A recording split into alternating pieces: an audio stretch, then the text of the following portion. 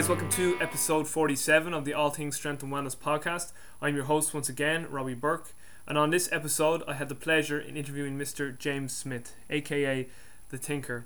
To be honest, this is going to be one of my more harder introductions or more complicated introductions because James doesn't like to be called a strength and conditioning coach, and now he doesn't even like to be called a physical preparation coach. But to find out more about James, check out his website, powerdevelopmentinc.com. On this episode, me and James discussed many topics. It was a really great show, and I hope you guys really enjoy it. Okay, Coach James Smith, as with every guest that's been on my show, it is a pleasure and an honour to have you on. I brought you over to Ireland back in 2012 and you put on a great day seminar, and it's really great to have you on the podcast. Just for my listeners who maybe aren't too familiar with who you are, just fill us in. Thanks for having me on, Robbie. As for who I am, I've worked in a variety of disciplines for the past going on 11 years. When working in a team sport realm, I've worked under the heading of physical preparation. In working in the private sector, I've covered larger domains, and as a consultant, I've covered even larger domains. And to put it briefly, the way that I consider myself and the way that I have considered myself, different from what the professional titles have suggested over the years, is the merger of an architect and a general contractor in the context of sport. So that's about it. I often have heard you say you don't like the title strength and conditioning coach. You prefer to be called a physical preparation coach. Why is that? Well, it's funny because now it's at the point where I don't even want to be called a physical preparation coach, nor am I interested in working as one. Yeah. All of this revolves around the fact that I represent a minority of individuals who entered the profession of coaching not having gone through the traditional ranks, neither via means of mentorship or apprentice or graduate assistant or intern, none of those things, nor do I have any formal education in anything that is directly related to sports or physical development.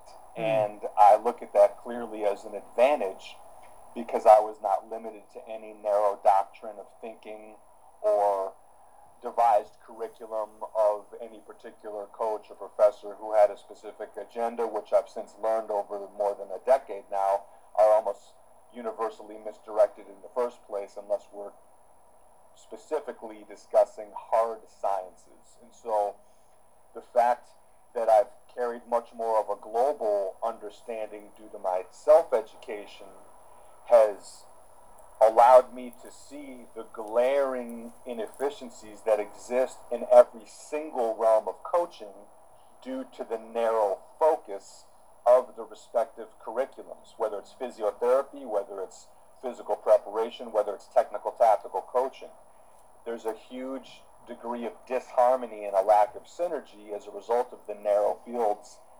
And as a result, when we wind back the clock to when I first entered the profession, I entered through the window of physical preparation. However, I was immediately met with frustration because I had self-educated myself to the point where I was competent in handling a much larger responsibility than physical preparation alone.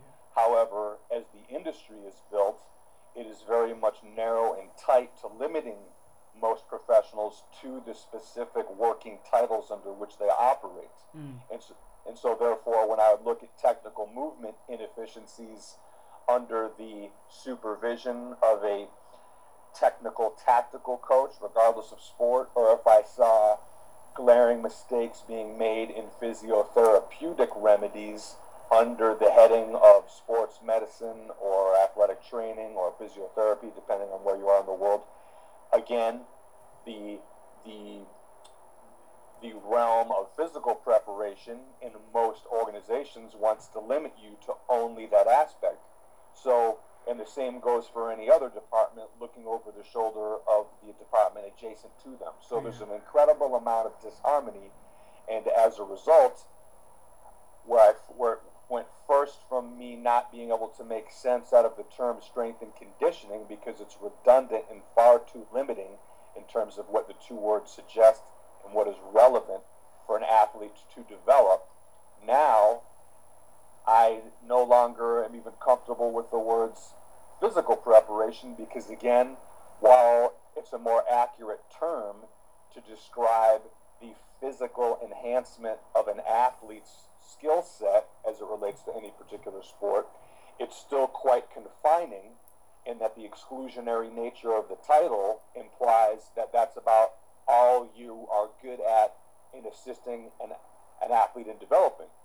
So, and that may be fine and good for a variety of individuals who are satisfied working within the narrow frame of reference of technical, tactical development, or of physical development, or of physiotherapeutic remedies, and so on and so forth.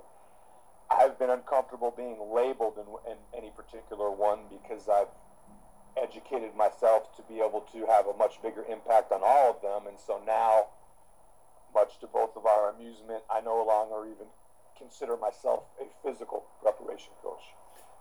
And have you ever considered or sat down or whatever? Have you ever tried to think of what would be an appropriate title for what you do? You know, it's funny. I've written articles and I've used the term program management, and that's a familiar term. It's used in the corporate world and the high performance consulting communities and so on. I'm not sure. I don't know that I've really concluded upon an appropriate terminology because the sports world in the professional context is such a new profession, and this sort of takes you into a glimpse of my larger picture thinking. If we roll back the clock in time, we can go back over 2,000 years and look at the beginning of professional curriculums that led to the evolution of definitive forms of professional development in theological study, philosophical study, mathematical study, scientific study, and more. And clearly 500 years forward of that, when we enter the realm of the Middle Ages, we saw powerful advancements in all those realms, a bursting growth of advancement multilaterally. So we can, without argument, trace back the professional ranks of a variety of high-level disciplinary courses of study, such as the ones I just mentioned.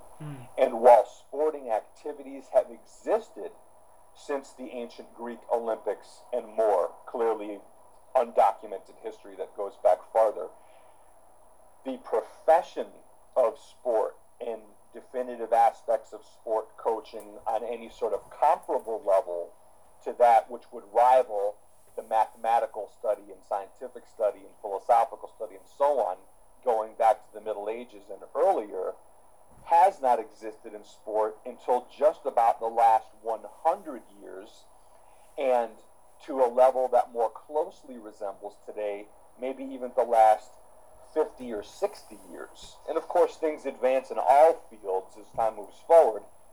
By comparison, however, the sport world is about a day old compared to all these other time-tested professional disciplines. And as a result, what we are seeing and what we have seen in sport, to the best of anyone's perception, on this larger time scale, has not even scratched the surface. So this is the perspective. You know, I have my Global Sport Concepts website that deals with a lot of this big picture, exploded view frame of thinking. And if you accept this, then you also have to accept that sports, regardless of the perceived level of excellence that anyone perceives in any realm of coaching, not limited to one particular discipline of coaching, is only the tip of the iceberg.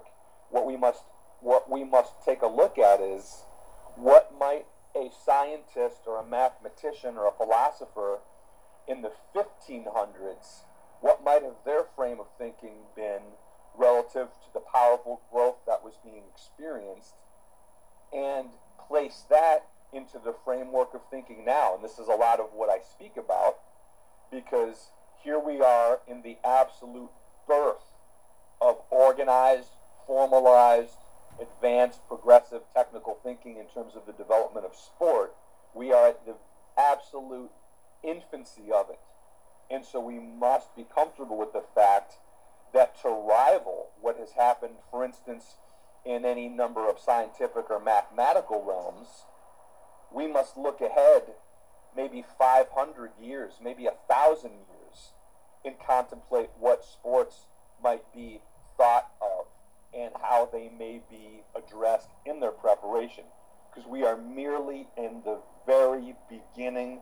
We are a baby who has not yet learned to walk yet, as far as I'm concerned. Yeah. So and how do you envision that changing, James? Time. It's I'm a very big enthusiast of physics, and I have been since my college days, where I was developing a collection of a physics library despite my formal studies in musicianship. And this has happened throughout time in the scientific community. Galileo represents a very interesting story that is akin to what I see happening with sport, insofar as clearly Galileo did not develop, or he was not the inventor of the telescope. However, he developed it via educating himself insofar as he could generate his own lenses, which then enhanced the power of what he could see into the observable universe. Heliocentric theory, which describes the sun or a star being the center of a universe, those observations were made predating the birth of Christ, if you believe in that, if you're a religious-minded individual. Geocentric theory, which suggests that the Earth is the center of the universe, was suggested and adopted by the Church, because it made sense. Again, if you're a religious-minded individual that believes in a higher power, it makes sense that a higher power, if they created the Earth, then therefore it must be the center of the observable universe. Well, even though the heliocentric theorists were making their observations 300 BC, it wasn't until the late 1500s, early 1600s, when individuals such as Galileo, Kepler, and others made it observations to the contrary, clearly through observing. And so in a letter to Kepler, Galileo wrote during his period of house arrest, he was so highly respected by the Church that, as opposed to being punished more severely as a heretic for his claims that the Earth in fact was not the center of the observable universe, they placed him on house arrest as an old man, only after he had to concede to the Church's views, essentially to save his own life. Yeah. So during the period of house arrest, he wrote a letter to Kepler, and part of that letter included a quote that I've committed to memory and I use over and over again, and it applies exactly to the question you just asked me, and absolutely to this realm and the problems that we face in sport, clearly not limited to sport. Many other professionals could adopt this as well. And the quote goes as follows: "My dear Kepler, what shall we make of the learned here, who, replete with the pertinacity of the asp, have steadfastly refused to take a glance through the telescope? Shall we laugh or shall we cry?" So, it sums it up, because what he was simply observing through the telescope as undeniable fact and wanting to share with the world was not ready to adopt. Simply look through the telescope and see for yourself. So all these things that I say, as you know, Robbie, we went over these at your clinic in Ireland, and all the consulting that I've done worldwide.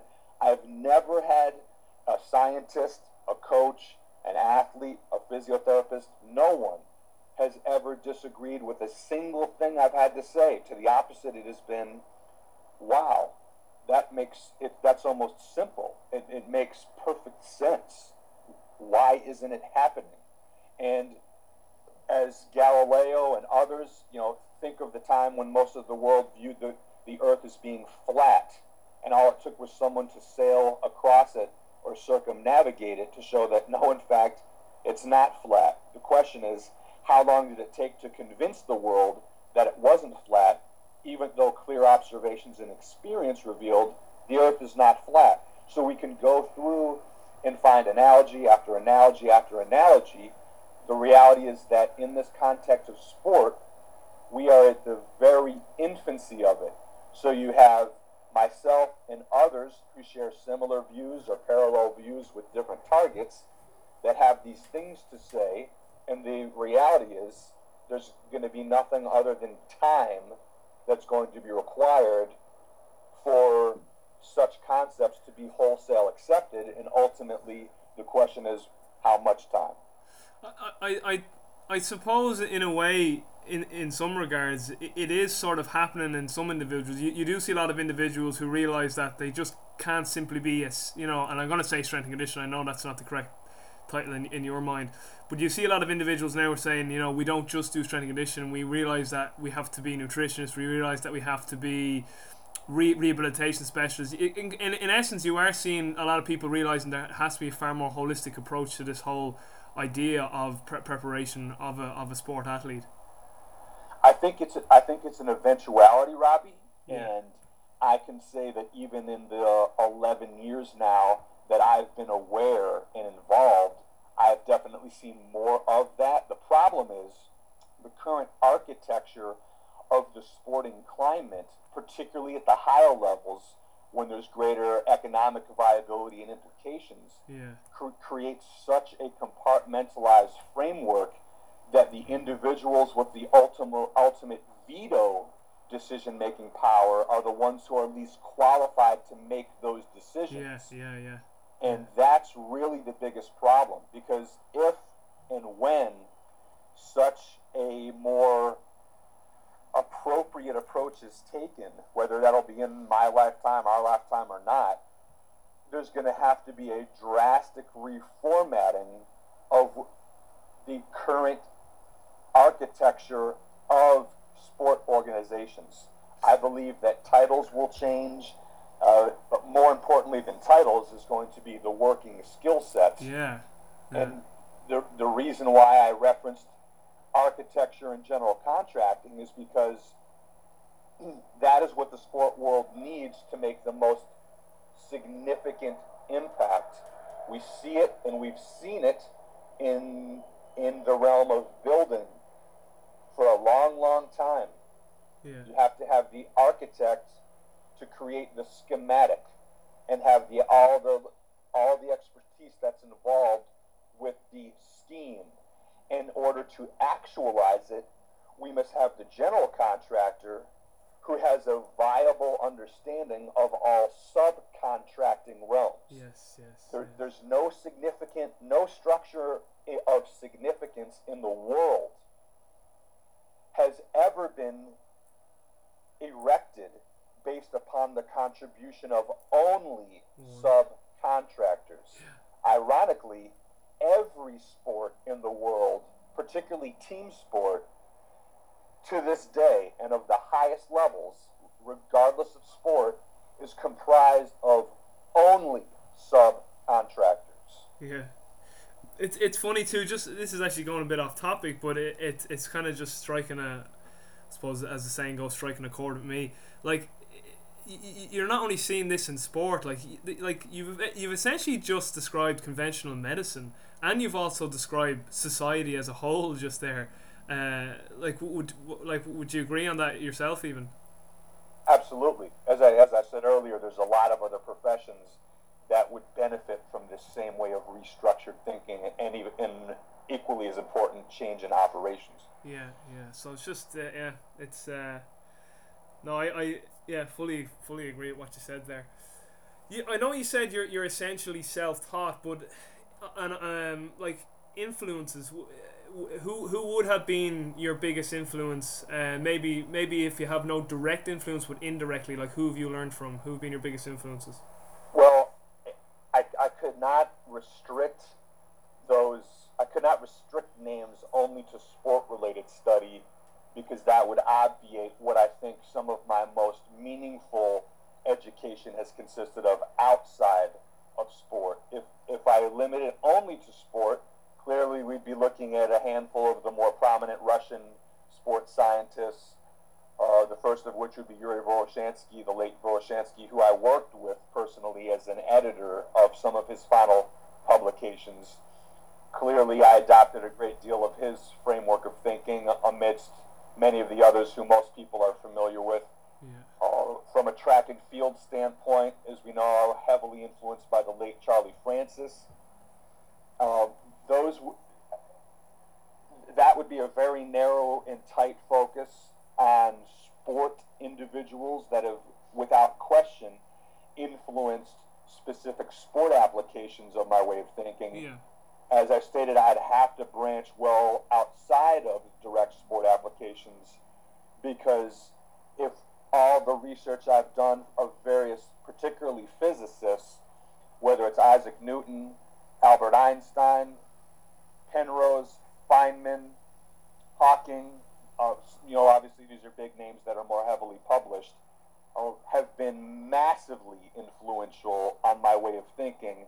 Most of what's most interesting that I can discuss with people has very little to do with anything that I picked up from a sport-related individual, and much more to do with what I've pulled from the world of physics, in addition to the arts and music, which constitutes my formal education. Yeah, and just from the physics perspective, what is it that you find that stimulates you on that end of things? Is it quantum physics? Is it Einstein's like photoelectric effect? His general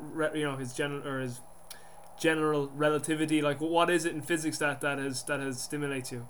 Indeed, all of the above, Robbie, because if we look at the essence of what it takes to become an accomplished physicist, regardless in the quantum world, in the thermodynamic world, in the aeronautical world, in the acoustic world, so on and so forth, we are looking at the aggregate of an exploded view and a highly specialized view in one, which is the ultimate merger. Because by virtue of the study of matter and energy, we constitute the physical universe. So everything, there is no bigger picture view than that, particularly of astrophysics and so on, when the study of the very, very, very big, general relativity, etc. However, the alternative to that is the quantum world and everything in between. And clearly any high-level physicist, regardless of the variety of specialties that exist under the heading of physics, has at the very least, a working understanding of the very, very, very big and the very, very, very small. And as where they fall within that continuum in terms of their respective field of specialty clearly is up to them and aptitudes that are associated.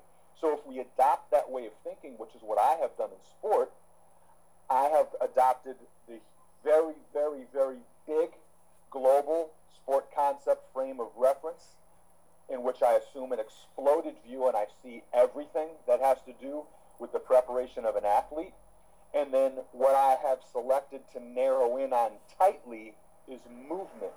So therefore, I never wanted that to be considered strength and conditioning. I no longer want it to be considered physical preparation, but simply movement. Yeah. Because if an athlete is performing a technical tactical maneuver, they are moving. If they are doing something that is not particularly technical specific or tactical specific, they are still moving, whether it's in a weight room or on a field or in the water or whatever. And if they are actively or passively recovering or regenerating from a particular muscular, skeletal, soft tissue pathology, they are also moving. So on the very tight level, I've specialized in movement, and on the very big level, I as my website suggests, Global Sport Concepts, it encapsulates everything. One very interesting thing that I learned from you 2-3 years ago when I was, and I still am developing as a coach in this field, was this idea of training efficiency. And I know this drives you nuts. I know you're like, the average coach or athlete, they always think more is better, harder. And you always speak about efficiency. I have one of your DVDs that I got from Joseph Johnson. Is that his name? Joseph Johnson, is it? That's right.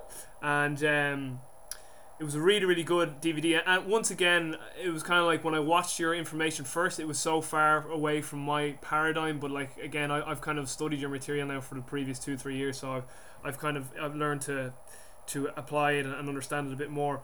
But when you spoke about efficiency and the many roads to Rome, I was like, it was kind of like just a penny drop. And so can you speak to the listeners about training efficiency? And particularly, I remember when you were here last time in Ireland. Well, I think it was your first time in Ireland as well.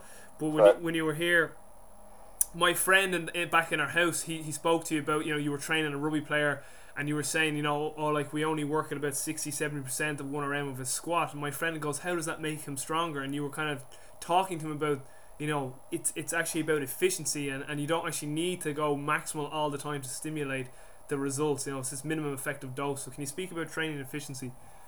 Right. Well, we can aim the discussion of efficiency at a variety of targets. Oh yeah. Well, you take it where you want to go.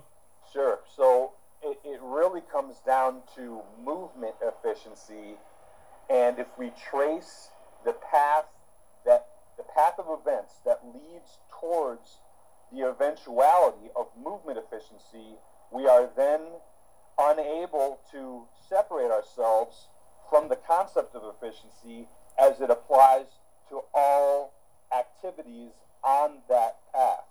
So the end result is all that matters. We know this. If we're looking at any athlete in any discipline, we are ultimately wanting to see first and foremost efficiency of movement.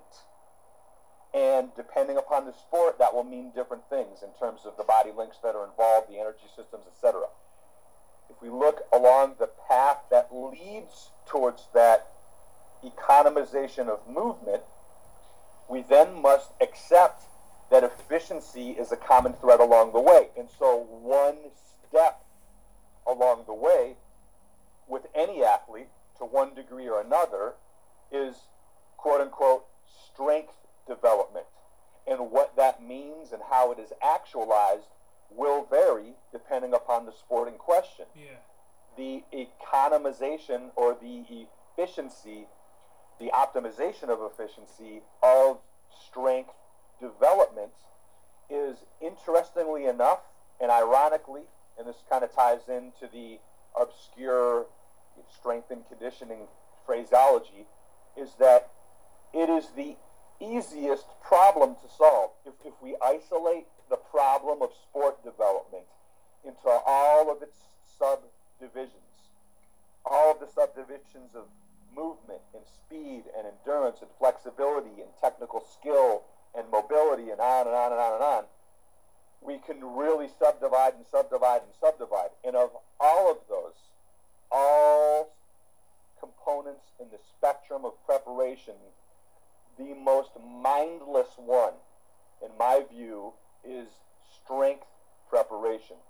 The reason being, it takes such a low magnitude load to further one's force production. And it is not until one reaches a level that is essentially very close to their human performance limits, which doesn't even apply to any athlete other than one whose discipline is the maximization of force, such as a powerlifter, a weightlifter, aspects of strongman, Highland Games, etc. Those are the only disciplines in which success is defined by strength preparation. Because even, for instance, even a shot put athlete, who in the world of sport are arguably the most powerful and high force producing athletes that are not specific to a purely strength discipline with a barbell, their results are not defined by force production, because the most accomplished shot put athletes do not need to be world-class bench press specialists or squat specialists or Olympic weightlifting specialists. Granted, they are all very strong and impressive in those realms that are specific to the power lifter and to the weightlifter and so on, but their sport results do not hinge on the performance of those tasks. So for all other athletes, the farther away we get, whether it's in any other domain within track and field or team sports or combat sports, in the water, swimming, rowing, all of them, the concept of strength development in a wholesale way, depending on where we aim this discussion, can become less and less and less and less significant. No one denies that the anatomical structure of the body must possess a certain degree of resilience to the repetitive motion stresses that are specific to any degree of sport. So this is not to diminish the value of quote-unquote strength. What this is to suggest is that it's such a simple problem to solve, if for no other reason than we accept what Zatsiorsky published 30 years ago, which demonstrated how the small muscles of the body are able to experience maximal motor recruitment with loads as low as 50% of the maximum of force, and with the large muscles taking it up to 80%. So based upon that alone, and the intrinsic link between motor unit recruitment and improved force production due to the more efficient innervation of the muscle fibers, we know that any athlete, with the exception of the athletes whose sports are defined, that are defined by strength efforts, such as the powerlifting and weightlifting and the other ones, can make their entire living by never exceeding 80% of either a known or of a predicted one repetition maximum. They could spend their entire career working at 80% and below and get as strong as they'll ever need to be in a sense that the strength is measured, which is a whole nother problem. So, do you think this is why the likes of Bondarchuk has had such success with his athletes? Well, I would go so far, Ravi, is to say I don't think, I know for certain that is why. Because he, a long time ago, amongst others, realized that it is not the defining characteristic of that discipline. And It's great that you brought him up, because he is a throws coach, and clearly his specialty is the hammer, which does not have as much force implication in the tonic sense as the shot, yet still there's tremendous wattages being produced. And so special strength training has very big implications. And yes, due to the luxuries that were afforded to those high-level coaches in the Soviet Union in that era of just being able to work with such high numbers of talented athletes, afforded great data collection, and then subsequently, when the initiative is being taken to boast the best athletes in the world, the eventuality is you are going to be asking the right questions. And so clearly he was one specialist who was asking the right questions and ultimately realized that, you know what, quote-unquote strength training is not the difference maker. There are many other viable and more viable problems that must be solved in order to reach the apex of sport results, for instance, in the throws. So I don't think I know in his case. Yeah. A topic I absolutely love discussing, and particularly with individuals like yourself and Chad Wesley Smith, because you guys get it with regards to ESD. Can you just discuss, I suppose particularly with you, discuss energy system development and sort of your grind with like American football and alactic aerobic sports? Yeah, well, I framed it. I recently wrote an article for Christopher Glazer and Freelap Timing Systems, in which I went into some detail with with energy system development. The issue is, and this is tied into the fact that as I said, sports is such a new profession, and sports is still heavily married to lay people. Lay people are operating at the highest level of sport currently. And one problem with that is the associated archaic way of thinking that applies to the actual structure of sport. If we go back to the early 1600s, when Galileo was looking through his developed lenses in his telescope and he's looking at the planetary systems and so on, it didn't take long for him to realize, in fact, the rest of these planets are not revolving around the Earth. Well, similarly, if you just and this is something that Charlie Francis said that resonated strong with me, look at the players, not the game, which in effect means movement. Watch movement and nothing else. Movement. And I entered the profession with this way of thinking. So while I was chronologically older, I entered the profession at 30 years old. I entered only being concerned with movement. And the way that the energy system problem ties into this is, if you're only looking at movement, even if you don't have any diagnostic machinery or knowledge of diagnostics as they pertain to blood lactate measurements, etc., simply if you're looking at movement and you have a stopwatch and you understand movement, you understand how the vast majority of, let's take team sports for example, are constituted by either very fast movement or relatively slow movement.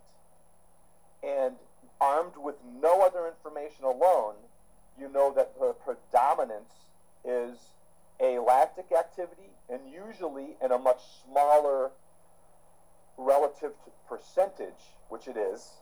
So there'll be a smaller volume of the fastest possible movements in most sports, and a greater volume of slower movements.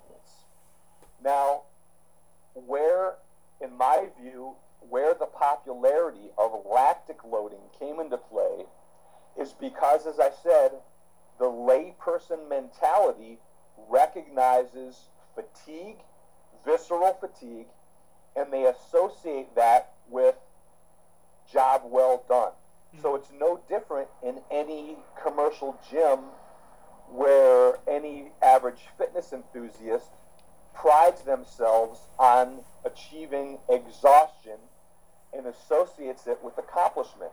It's the same layperson mentality that infects the sport community like a virus, and it creates pleasure and a sense of accomplishment in athletes as well, certainly within coaches, to see athletes running to exhaustion or performing calisthenics to exhaustion or doing something else to exhaustion.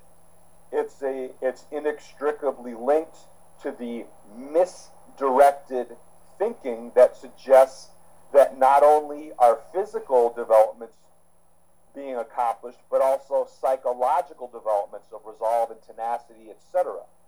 Unfortunately, this is completely misplaced and at the expense of movement inefficiency. So, I'll take it back. Very few coaches who are operating at the apex of autonomy decision-making are even able to articulate these considerations of structure. And so, therefore, the layperson mentality that affects even the highest levels cannot be separated from the ineffectual methodics we see athletes being exposed to. Hence, such a large volume of lactic loading for sport disciplines that either have little or zero reliance upon lactic system development. It's funny too because I get a lot of coaches, and you just said it there too. Like when you kind of break down the energy system stuff and explain it to them, and this is more so towards coaches who coach in a lactic aerobic sports, and they but by the time you explain all this to them and they understand and they go, I understand that, but like like they still need that bit of psychological dogging every now and again. They need a bit of that tough training. And my kind of thing that I always say to them is like, it's about like making the athletes themselves understand that, listen, when you train this system, one, it's the wrong energy system. Two, it's inefficient. And three, it's going to require like so much recoverability in comparison to if we kept training efficient and trained you as an alactic aerobic athlete. And then I always finish off by saying, if I was one of your athletes and I trained under you and knowing what I know now, and we did loads of lactate based work, I wouldn't think, oh, psychologically I feel better for this. I'd be like, this is making me worse because I understand the energy systems of my sport now. Like, and then I keep trying to say to certain coaches like this, it's about training smart, not training hard. I agree.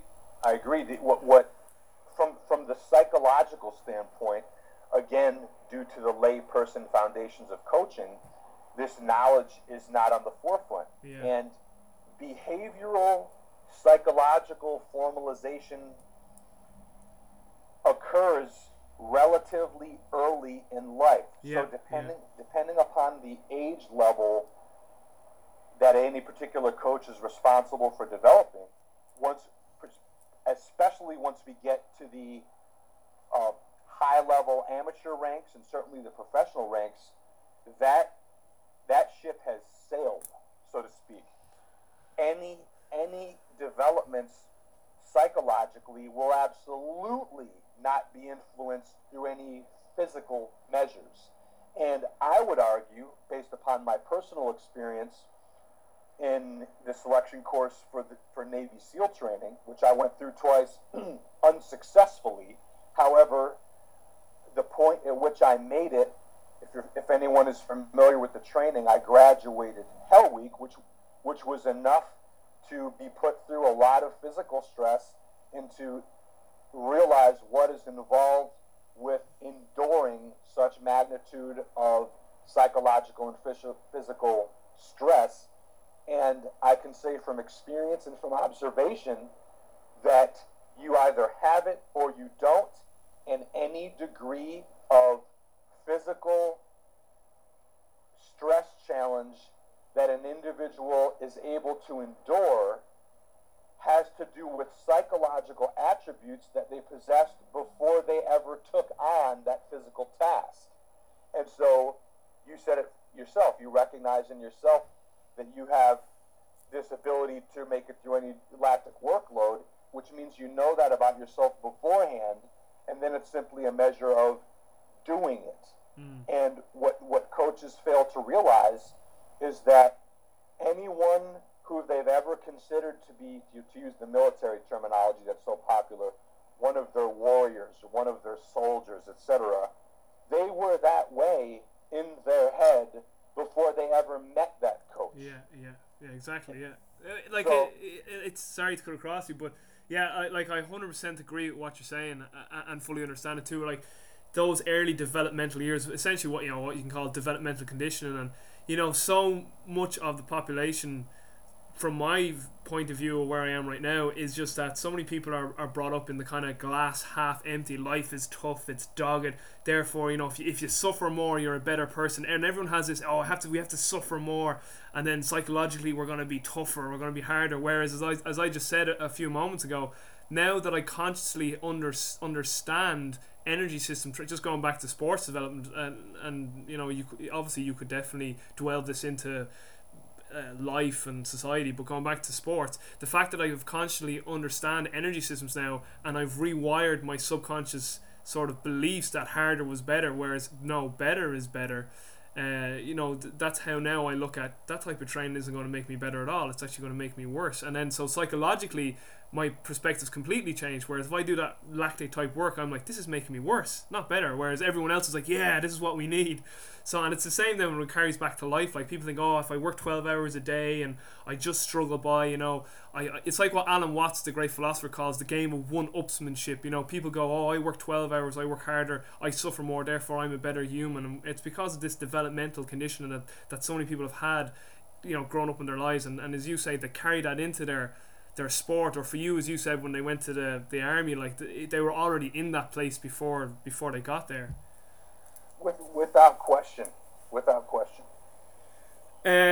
Something I've always wanted to ask you, I've asked you in person, obviously, when you were in Ireland, but something I've always wanted to ask you when you came on my podcast was your views on Olympic lifting. I had a really great conversation with Chad Wesley on this, Chad Wesley Smith, and I actually started the question off saying, I know James isn't a fan, but I see it's in your juggernaut method for football. So like I just want you to kind of address this for the listeners. I know with regards to preparation for the sport athlete or athletes that really don't do Olympic lifting, you're not a fan of Olympic lifting. You believe there's other more efficient ways. So if you want to touch on that.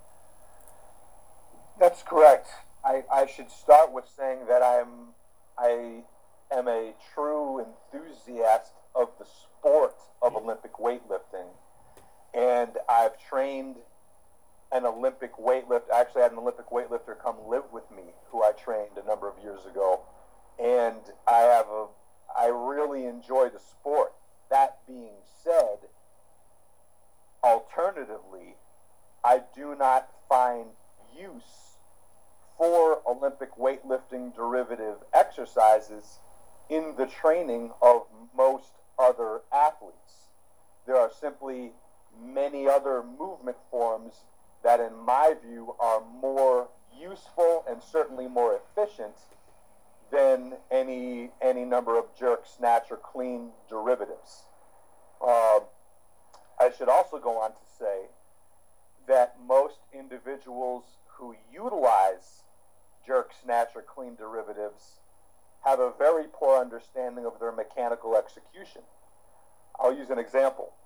In the athletes who I have worked with, and I have had them perform jerk, snatch, clean, and jerk variations, was only because I knew that they were going, this has been when I've been in the private setting, and I knew that they were going to be required, either in their professional or in their collegiate sporting experience, to perform those exercises with regularity under the resident strength coach.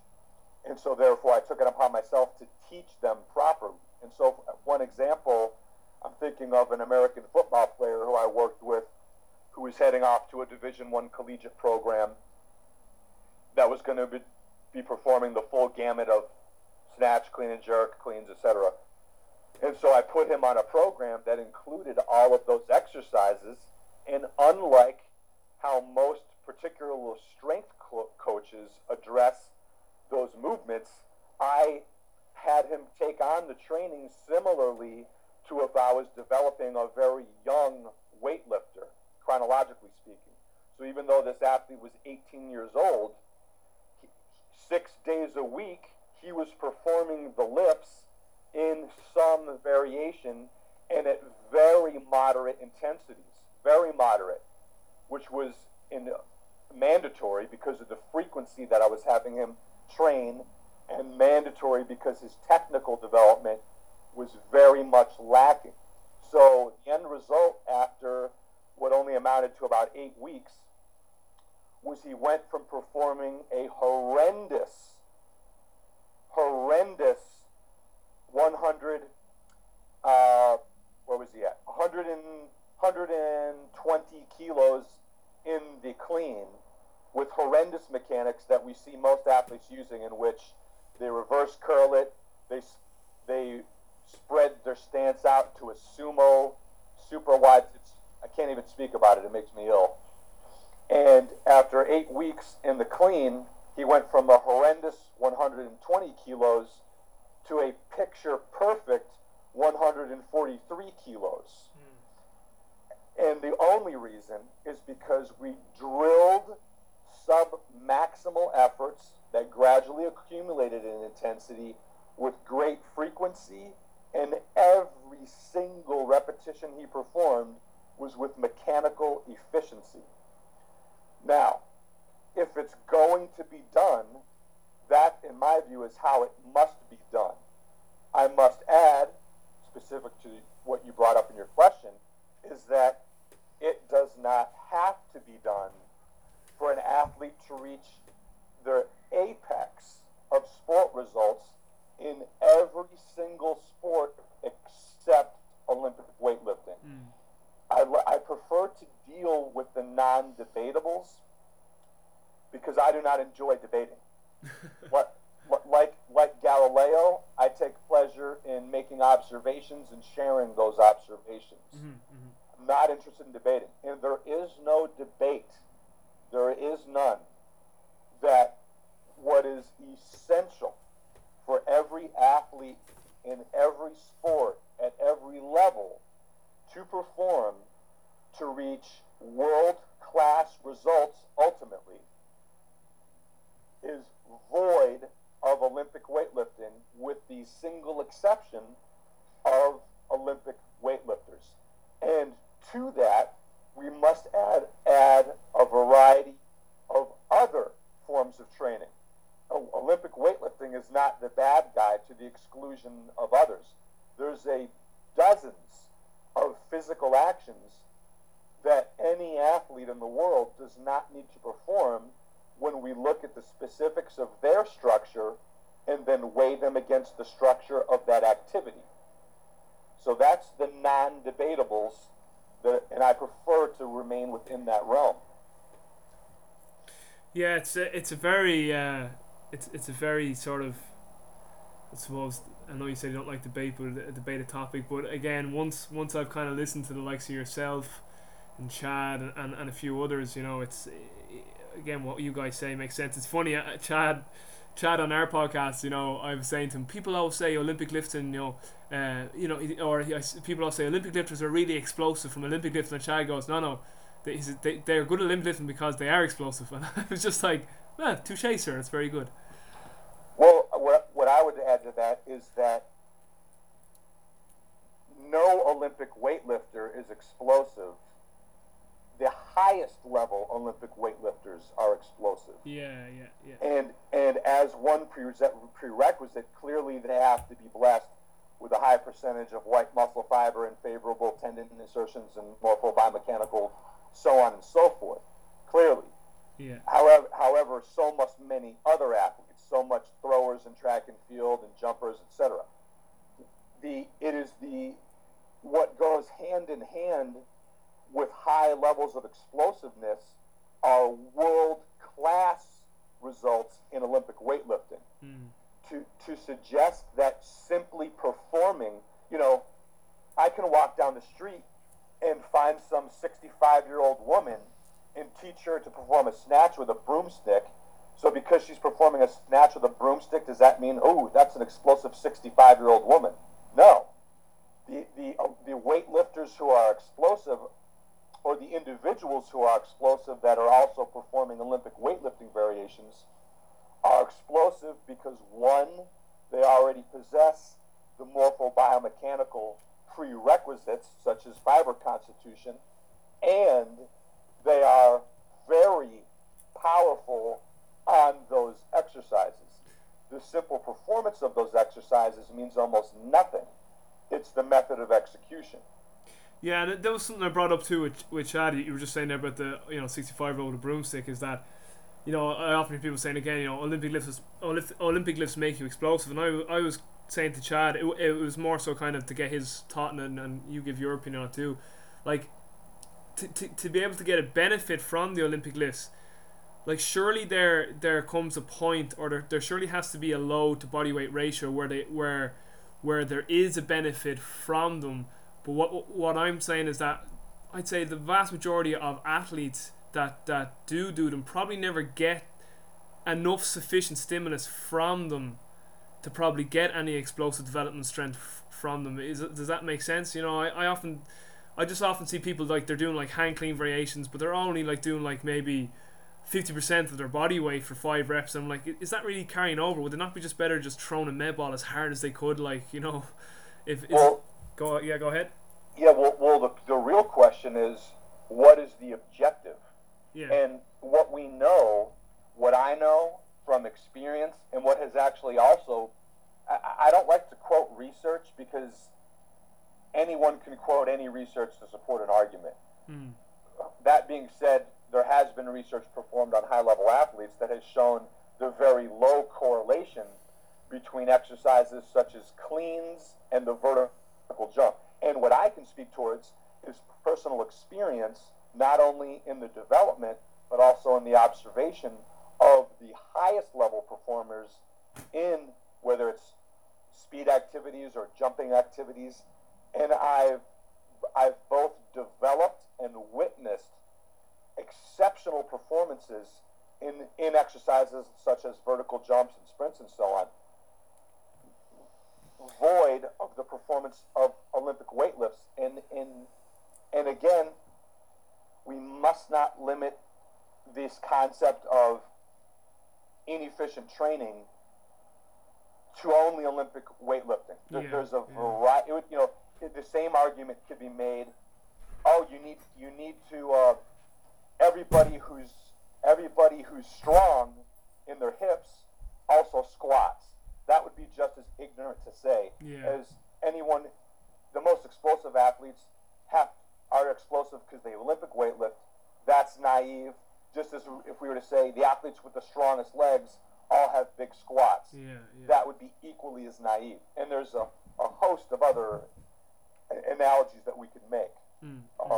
The biggest thing, again, is what is the structure of sport and what are the essentials, and then slowly work backwards from the essentials until you've completed the picture. And what we find is with basically every sport, the degree in which we must work backwards from the essentials, that distance is smaller the more well selected the athlete is for that sport. Yeah, I think as well, going back to kind of what we discussed in the first quarter of the first kind of third of the show, about this kind of taking more of a 50,000 square foot view rather than being very narrow in one specific area. Again, people, you know this better than anyone. People would say, you have your strength training, and then you have your speed work, and then you have your energy system development. And one, again, kind of profound thing I've heard you say a couple of years ago, and again, it was so far removed from where I was at the time, just in my own sort of understanding of things. You were like, sprinting is strength training. And then I was kind of like, what? Because most people are like, speed is speed and strength is strength. And you were like, sprint and strength training. Then I listened to like Dan Pfaff talking about this thrower who couldn't do any lifting because he had a spine issue. And all he did was throws and jumps. And like, he went in one day to the gym and did like, I don't know, some bench or something. And like, 2.5 times body weight bench, never lifts weights in his life. And like Dan Pfaff then kind of drove home that message of, that these are jumps, sprints, these things get you strong as well, like, and you got to stop seeing these as separate like entities from other things too. So just even like, if you want to maybe discuss on that for a second, I just found that sort of real kind of like a more another light bulb moment, again realizing that all this stuff is under that one umbrella. They're not these separate things, like. Absolutely. And I definitely owe Dan credit for hammering home this concept that movement is first, last, and everything in the middle, the most important thing. Dan has used the phrase "movement drives the bus," and all of it is movement. And depending upon the character of movement, depends upon the proportionality and contribution of force. So even one of the fastest movements in all of sport is max velocity sprinting, and that integer or that metric becomes even of a higher value the faster the athlete is. So clearly the fastest or the greatest integers of max velocity are so with the fastest 100-meter sprinters in the world. And what we know is that the fastest 100-meter sprinters in the world, at the moment of ground impact at max velocity, will experience upwards of 5 times body weight in less than 1/10 of a second. triple jumpers on the second contact can experience up to 7 times body weight. Now, and again, in a fraction of a second. Now, anything that's done impressively in a weight room, no matter how many kilos might be on a bar for a squat or for a clean or so on, cannot begin to approach the relationship between force and time of these more dynamic actions, which is only one argument against the concept that maximal strength has anything to do with world-class speed production. Like sorry to come across you, but like you say that to anyone, and it's like so like no, that so goes against everything we've been taught. But like it's like when you make that like statement there, like listen, 5 times of their body weight is going through their joints at this velocity. Nothing in the weight room compares to this. This could be, as you said, a thing against it. Like it's just, you know, again, as you just said a while ago, I don't debate. I just point out things that are clear facts. That's it. You know, and as far as me saying something and someone, the reaction that you just said, wait, that goes against everything. Welcome to my world. That's been the last 11 years of. It's really interesting though when you look at it in terms of these facts, because Charlie Francis pointed this out. There is no sub 9.8 second sprinter. Let me rephrase that. Every sub 9.8 second sprinter has been part of a general weights program. Yeah. That tells you something. So what's the one thing that every one of them has in common without debate?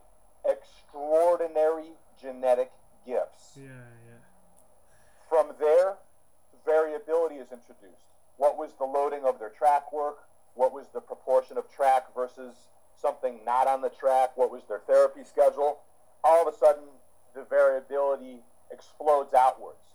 But what all of them have in common is extraordinary genetic gifts. And the same thing goes for every other athlete, particularly regarding sports that are closely linked to pure physical outputs. We get into more gray area with the team sports because you don't have to be anywhere near the fastest or the strongest or the most fit or the most powerful or the most flexible to be the very best in a team sport, because it is an aggregate of all of those qualities. Just and I've only 2 more questions because I have to go now in the next 10-15 minutes to go to the gym. But it's just, again, this is actually going off topic. I was recently at a Franz Bosch course. You're familiar with Franz. Yes. And Franz's stuff is so far removed from like most people's paradigm, including my paradigm. And just going back to this discussion now about, maximum strength, maybe not necessarily being the be all end all with regards to the support of speed entities. Franz is completely against traditional strength work, like as in like a squat where you go down really slow and up fast, really slow. To do with this idea of like slack of the muscle and kind of the elastic reactive properties within the muscle and of the tendon complex and whatnot. And he showed us some of the stuff he does in the weight room, which like is, to be honest, it's fucking to me, looking from where I am now, it's so far removed from what I know. But kind of listen to you there speaking of what you just said, that was a real kind of holy shit, another aha moment. Some of his stuff is starting to make sense, and he also speaks about the need to make things more autonomic, removed from consciousness, and he's like, all our coaching is consciousness, where the athlete is taking our sort of verbal cues consciously, and we need to understand the athlete has to feel these things. But anyway, but just back to his like his discussion on, he's completely against traditional strength training. Like what would your take be on that? Like he's even gone as far as to say he doesn't do any counter movement type jumps. He believes that promotes sort of wrong strategies for those kind of elastic properties in the muscle and all. Like all he does is like these real shallow hip angles, popping up into a box, kind of like a very high hang clean up into a box, stuff like this, like really sort of specific stuff in the weight room. So like just like what's your take on any of that, if that made sense? Yeah, well, I have a lot of respect for Franz Bosch. Clearly he's a very smart man who's been asked for some very important questions. I would say thematically I agree with a lot of what he has to share, thematically, there are I would disagree with him in certain cases. Thematically, however, I think it's very important, and I said this earlier with respect to the way that strength is measured. Yeah. And the strength community, I wrote this a few years ago. I wrote the article Program Management, the Criminal Nature of Its Absence, and it got a lot of views and feedback and so on. And what I illustrate in it is, what I will say now more specifically is, how is the strength measured in relation to its involvement with the sport? And as I indicated in the Program Management article, it's my opinion that the single worst influence on athletes and sport is the strength coaching industry. It has been the most damaging of them all. Yeah. And I described that. I think I'd sorry to cut across you again. I don't know if you said it in that article, but I know when we met in Dublin, like, you went as far as to say, like, some of the coaching going on out there is, like, it's criminal, like what some coaches are getting away with people's bodies, like. Absolutely. And if we look at the endeavor, the quest to become stronger and stronger on these barbell exercises, we must look at what is even the relevance in comparison to the sport requirements. So clearly, when Franz Bosch, I'm familiar with the subject matter that you're referring to, because many times he's referring to the specific context of elastic development and its relevance towards speed qualities. And absolutely, this is why all of the sub 9.8 second sprinters perform general rate strength programs, and most of them, their weight programs were of distant memory in terms of even their general strength potential with those general movements. Yeah. Relative to, Ben Johnson's the exception, who is incredibly strong, whereas all the other sub 9.8, to name a few, Usain Bolt, Nesta Carter, Johan Blake, Tim Montgomery, and so on, none of them were of the caliber of Ben Johnson with weights. Ben Johnson had problems with his knees, and so he did not perform any jump training, so he was sprints and weights. So to get back to the context here, the means by which force training is ultimately measured is through a biomechanical similarity to the way that it is relevant in the sport structure. So that is why you see Franz Bosch being a proponent of joint movement amplitudes and subsequent force generating capabilities that are quite specific to the position of those joints and the kinematics associated with the movements of the specific sport activities. Now, in my view, there is absolutely a place for that. However, to get completely away from general training, I think you can run into different problems. So I prefer not to be exclusionary to any particular realm, and instead simply adjust the proportions according to both individual athlete needs as well as sport needs.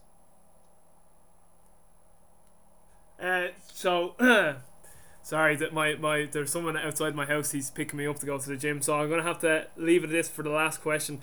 I'm gonna have to get you back on to answer the bilateral deficit, because the bilateral deficit was something we spoke about when you were here last, and I liked your answer on that. So maybe I'll get you up maybe on the phone tomorrow or the next day, when we'll do that quickly for 10 minutes or so. Sure. Just resources, James, just for any kind of, because again, like, you're kind of one of these guys that I know when I first saw you, I was like, holy shit, this guy speaks sense. Like when I saw you first, it was kind of like, okay, this guy's too smart. I don't understand a thing he's saying, but I know some of the stuff he's saying makes sense. So for a lot of the younger coaches out there, maybe who listen to this, they're kind of thinking, well, this guy is like way out there.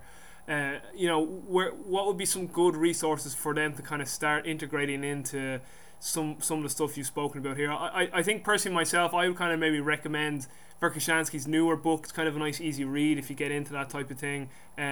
What kind of resources would you recommend? Charlie Francis being another one too, but aside from Verkhoshansky and Charlie, would you have any other resources for the guys? Well, okay, quickly, what I would say is I have a resources page on my other website, athleteconsulting.net. I'll put your website into the show notes. So I would just say look at those resources. But more importantly, Robbie, what I would recommend to anyone is to be honest with yourself in whether you have the aptitude to make a relevant contribution to the profession. Because if you do not have the aptitude, you'll be fighting against yourself, and it may very well be likely that a different profession is more suitable towards your intrinsic skill sets. Okay, that's very good advice. And actually, I have about 2 or 3 minutes. Do you want to touch on bilateral deficit for 2 or 3 minutes, or do you want to wait till we get a little bit deeper into it? I'd say that's probably better for another discussion. Okay. Well, that's great because the listeners will know that they have a part 2 with you. So, James, for today, that was absolutely excellent. I mean, again, it leaves me. I had 2 or 3 light bulb moments, and that particularly that sprint 5 times through their joints and then strength training. That was a really good part right there for me. So, I just want to say thanks a million for taking the time. Just hang online for maybe half a minute while I wrap up the show, and I'll say my goodbyes to you offline. So, guys. James Smith, the Thinker, absolutely, wealth of knowledge. Was over here in Ireland 2 years ago, and that was a great day. It was great getting to meet him, and I thank him so much for coming onto the podcast and giving up almost an hour and 11 minutes of his time. So for everyone listening, thanks for downloading the podcast. Thanks for supporting the podcast. Please leave reviews on iTunes, and I'll talk to you guys soon. Take care, stay strong, and be well.